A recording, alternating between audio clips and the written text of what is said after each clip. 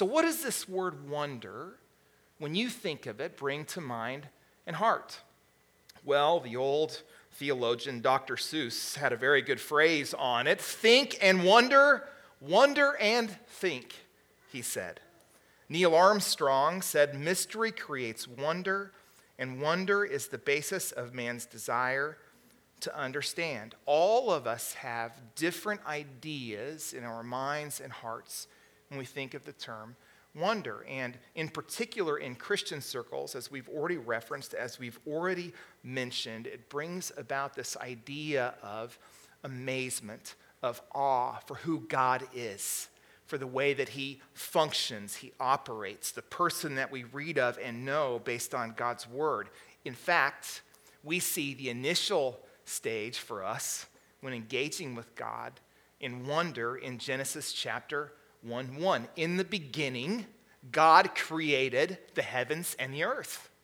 There is a wonder about creation itself, about how God brought that about, how he was before. And in our minds and hearts and lives, and really everyone on the planet, that question about how did that come about, what did that look like, has continually been sought after, where people have tried to answer that. Many, of course, not utilizing or trusting the Word of God, have gone a different direction and have said it's taken place in different ways. We could go through all of the theories. We won't. We know that God created. God was before creation, and that he created the heavens and the earth and all that passed, including us. And that gives us great hope and great joy. It brings to our minds and hearts exactly that. In the Old Testament, the word wonder typically was associated with the things that God supernaturally did on the miracles. And in the New Testament, again, we see, especially in the person of Christ, this wondering at the marvel of who Jesus was and the miracles he performed. And so this morning,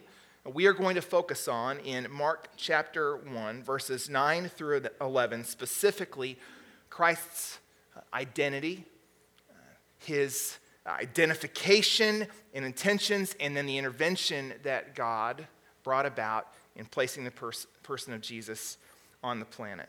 And so it'll be very helpful to us, maybe even seeing it in a way that we haven't before. So in your Bibles, you'll notice Mark chapter 1, verses 9 through 11. Let's read that together. In those days, Jesus came from Nazareth of Galilee and was baptized by John in the Jordan. When he came up out of the water, immediately he saw the heavens being torn open and the Spirit descending on him like a dove. And a voice came from heaven, "You are my beloved Son, with you I am well pleased." Well, that's an odd passage to share this time of year related to Christmas. As we know, last week, looking again at Matthew, we saw the wise men pressing forward, seeing the star, knowing where Jesus was, God leading them to that point. We saw also Joseph's dream. We talked of that for a moment. In Luke, next week, we will look, of course, at Mary and this vision that God gave her, and the shepherds and the flocks by night, and the scene that took place. In John, we obviously see in John 1:1, in the beginning was the Word, referring to Jesus, and the Word was with God, and the Word was God. And so we see the mystery or the wonder of Christmas there. But Mark spends zero time on the birth of Jesus and on his early days. In fact, 40% almost of this book focuses solely on the last week of Jesus, his death, his crucifixion, his resurrection, and all that took place. And so why this passage in particular to help us see possibly Christmas in a different way? Well, the baptism of Christ actually shows us, I believe, three different things in particular about the wonder of who he was and how that will add to or show us who Christ was, especially in this season. And first we see in this the wonder of his identity. Jesus is God's Son. Once again, we've referenced Old Testament, and we see the incarnation, what that exactly is. Jesus becoming fully man, being fully God, and both of those together being lived in perfection without sin. The incarnation, Jesus, God, becoming human and being fully perfect in both, fully man, fully God. Those who have nothing to do with Christ's function, though, would say this speaks of this unusual event or this individual who, for some reason, can't grasp the fact that God could act specifically in this way. How can God, Jesus in particular, give up heaven, come to earth, live for the period of time that he did, and then after his crucifixion and ascension, returning to heaven, one day coming back for us? How is that possible? Some individuals just cannot get past the fact of what God did. And so there's a barrier or a block when we begin to share the gospel with individuals who are in that position, talking of the incarnation, of Jesus coming and actually being God and being man. It just is, in some respects, unfathomable for them. We who know Jesus, in turn, have a heart of gratitude for this gracious act of God, knowing our sin, knowing this barrier that existed between our lives and himself, sending Jesus in perfection without sin to die, to take on the sin of the world upon himself, to give us the opportunity for relationship with him, because he knew without that we would be hopeless. And as his creation, that was not his plan. It's interesting in the book of Mark, as we walk through it a little bit more, seeing again this idea of wonder, of his identity, of who the person of Jesus was, different groups responded in the same way. Look in Mark 1, 21 through 22. And they went into Capernaum, and immediately on the Sabbath he entered the synagogue and was teaching. And they were astonished at his teaching, for he taught them as one who had authority, and not as the scribes. So in general, the people, when they related to Jesus or saw him, especially at the upfront of his ministry, of his public ministry, they were in awe, in wonder of who Jesus was. So the crowds, the individuals, the people experienced that wonder.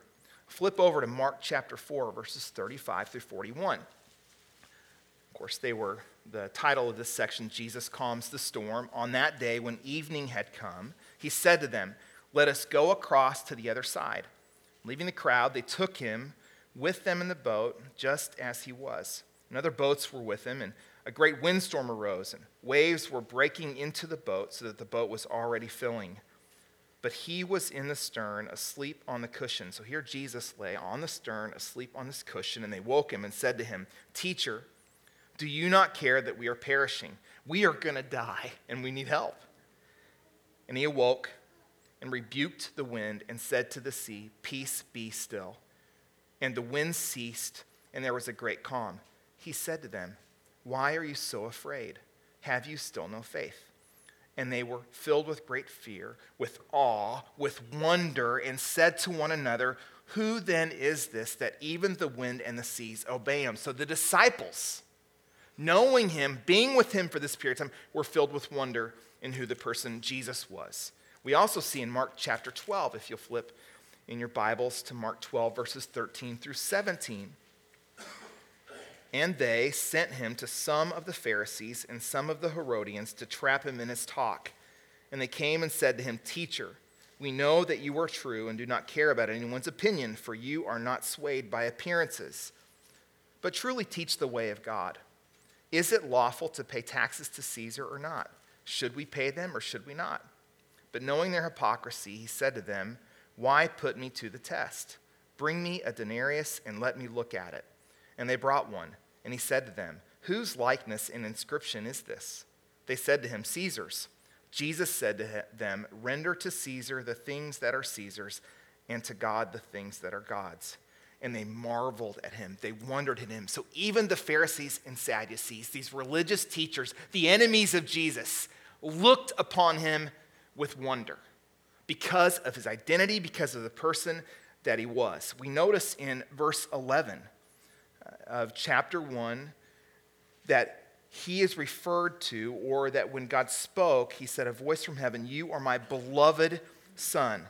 That word beloved or beloved, depending on how you pronounce it. We see in the Old Testament, Abraham, if we remember, when he took Isaac to the altar, there was a calling of God in his life to sacrifice his son. We obviously know that was a great test for Abraham. And so in that moment, just as he was preparing to kill his one and only son, the other place where only son is referenced, his beloved son, God provided a ram in the thicket. The ram became then the sacrifice, the atoning sacrifice that God was calling for. In the New Testament then, in this reference of beloved son, we know that God sent his son Jesus as a sacrifice or atonement for us for our sin, taking our place to put us in right standing with God, to redeem us, to restore us in the only way that he could. So we see this picture of beloved in the way that Abraham loved his beloved son, in the way that God loved his beloved son, both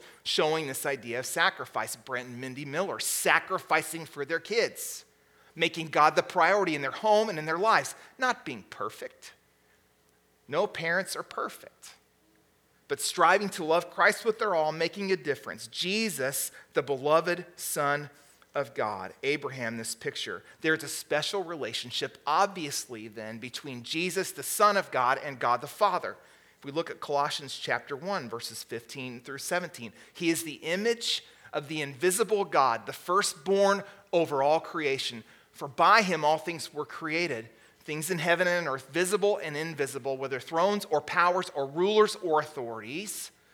God did this work. Things were created through him and for him. He is before all things, and in him all things hold together. There's this wonder in it. What does that exactly mean? Well, it means that two items. One, the literal, thinking of firstborn, thinking of the one, is literally the child who is firstborn in the family. Secondly, metaphorically, as Psalm 89:27 speaks of David, God is saying the firstborn, the highest king of kings on earth. It's a way of saying that David, in that verse in particular, the king was greater than any other king on earth. In this reference of Colossians 1:15 through 17, it's saying that Christ is preeminent. He is over all. And so not only is he one of the three in the Trinity in the Godhead, not only is he creator, not only does he hold all things together and is before all things, creation actually submits to Christ. He is preeminent, and Jesus is God. There was one of the points that was made in this verse. God's Son, Jesus is God. And we will look at that more so in John in 2 weeks. The wonder of Christmas, then, is the truth that this child born is God in the flesh. And honestly, if we consider it, it is absolutely mind-blowing that he would love us that much to send his son to die for us, to take the sin of the world upon himself. His very identity calls to Jesus being God. Next, we see the wonder of his intervention. It's interesting in these verses that we see, and other places as well, that the heavens were torn open. Now, he could have used just the term opened. The other place where torn open is used is in Mark chapter 15, when the Bible speaks of the curtain in the temple being torn in two. And so we see these two occasions, this one, heaven being torn open, Jesus being sent. Of course, we see as well in the baptism of Jesus, God speaking directly, sending his Spirit, descending on him like a dove. There's this picture, this reality of God's presence in that moment, heaven being torn open, and then we think again of when the curtain was torn in two in the temple, showing us that the way to God is no longer through the temple, it's through the cross. And so we, grateful for this idea or this truth of the heavens being torn open for the sake of us having a direct relationship with Christ, we see this moment in this baptism where God did this miracle in their presence as he tore open heaven. Picture again of God's intervention to mankind, of him coming knowing that we needed a Savior, providing that opportunity for us. We see in Galatians 4:4-7, but when the fullness of time had come, God sent forth his Son, born of a woman, born under the law, to redeem those who were under the law, so that we might receive adoption as sons. Because you are sons, God has sent the Spirit of his Son into our hearts, crying, Abba, Father. So you are no longer a slave, but a son, then an heir to God. So in the baptism of Christ, we see the wonder of the incarnation, the wonder of his identity. Jesus is God, and the wonder of God's intervention in human history, bringing us to himself through the life and the work of Christ. And finally, we see the wonder of his intentions and his identification. Jesus came to John for the purpose of baptism. So why would someone, the only one who is perfect, who is without sin, need or want or desire the baptism in particular from John? We'll look at verse 5. And all the country of Judea and all Jerusalem were going out to him and were being baptized by him in the river Jordan, confessing their sins. So this picture of John the Baptist, this wild guy as described in this section and other places in Scripture as well, eating bees and honey and all that he was involved with, that he, this wild man, calling people out to the wilderness for the sake of repentance. We think back to the Old Testament and in what God did in Genesis chapter 12, and the descendants of a great nation, Abraham, that being developed, located in the wilderness, having this period of years where instead of crossing over into the promised land, they were left there in the wilderness. John as well, calling people to the wilderness, recalling to mind those who were coming to him as well, what took place in all that had happened before, reminding people of how God worked and moved. They too coming for the purpose of repentance. Of course, in that setting in the wilderness in the Old Testament, the Ten Commandments being developed and the people of Israel immediately following and not being able to keep those and needing repentance. This too, John communicating this idea of repentance. By proclaiming repentance in the wilderness, John the Baptist was calling people to start over. And in calling people to the wilderness to start over, John was proclaiming a message of both grace that God was giving them, is giving us by sending Jesus another chance, but also of judgment, of what would come for those who did not surrender their lives to Jesus. And the people of Israel, once again, were being called into the wilderness and to commit to being God's people. And listen, that's a hard truth for us. As we shared last week, there's been a lot of loss with a lot of families within our church. Some have known the Lord, some were without the Lord. And so this idea of grasping with or grappling with grace and the mercy of God and seeing the other side of it as well can bring to mind and heart great pain, torment, struggle, and wondering in that, where is the goodness of God? Some of those things, even though we, if we've surrendered our lives to Jesus, see the reality of his goodness in us, the grace and mercy he's supplied to us, doesn't at times necessarily remove the pain and the heartache that exists there. The truth, though, is that the grace of God is available to us in the midst of that. And at times, it's difficult to see the other side. We have already seen Jesus is God. He was not in need of repentance. He did this as a show or as a sign or as obedience to the Father that he was God's Son. 2 Corinthians 5 tells us Jesus knew no sin. Hebrews repeats over and over again, Jesus knew no sin. Peter tells us the same thing. It is a hallmark of the Word of God. He was tempted in every way as we are, but was without sin. So why be baptized then?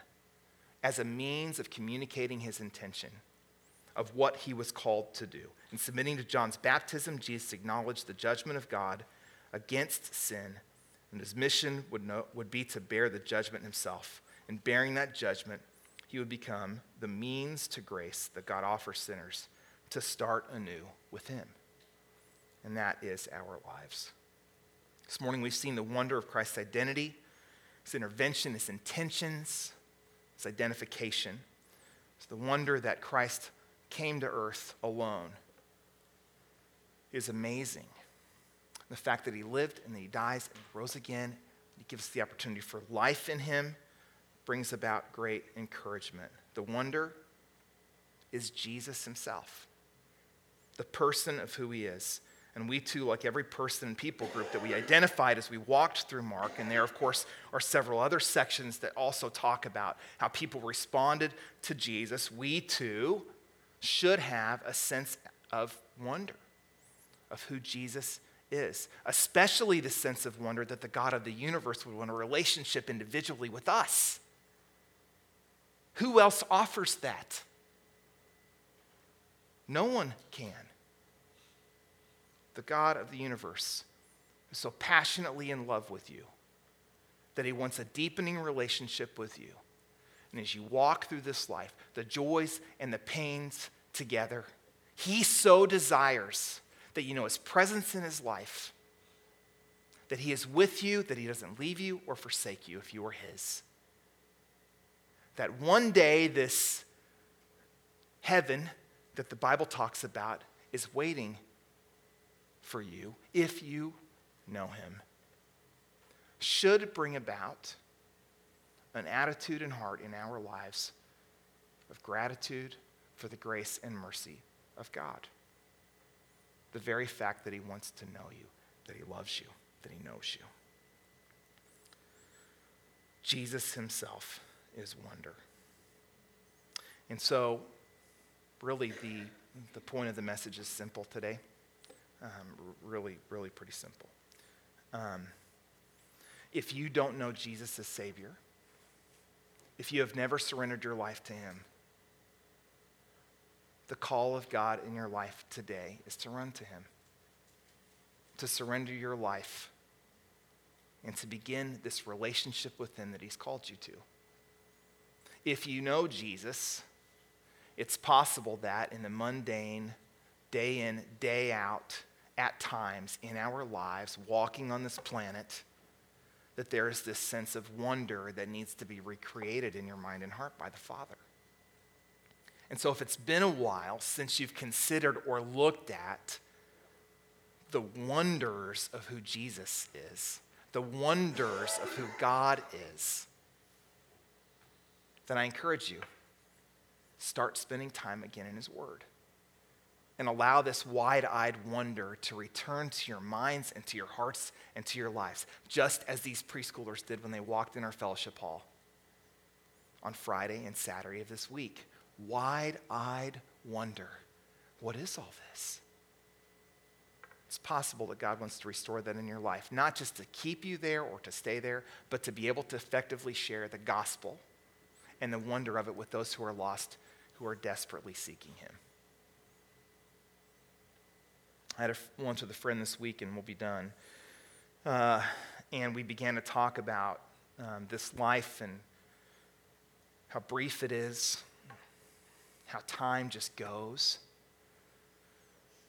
And instead of speaking of what was coming for him one day, he's about my age, heaven, because he knows Jesus, looking forward to that. Instead of looking forward to, he said the most, seeing those with whom he'd be reunited. Instead of looking forward to the most, sitting with Peter, James, and John, and whoever were in the New Testament, Old Testament, Abraham, Isaac, Jacob, all that he would get to have conversations with. That wasn't the key piece. It wasn't just being able to see the golden streets of heaven. Here's the wonder of it.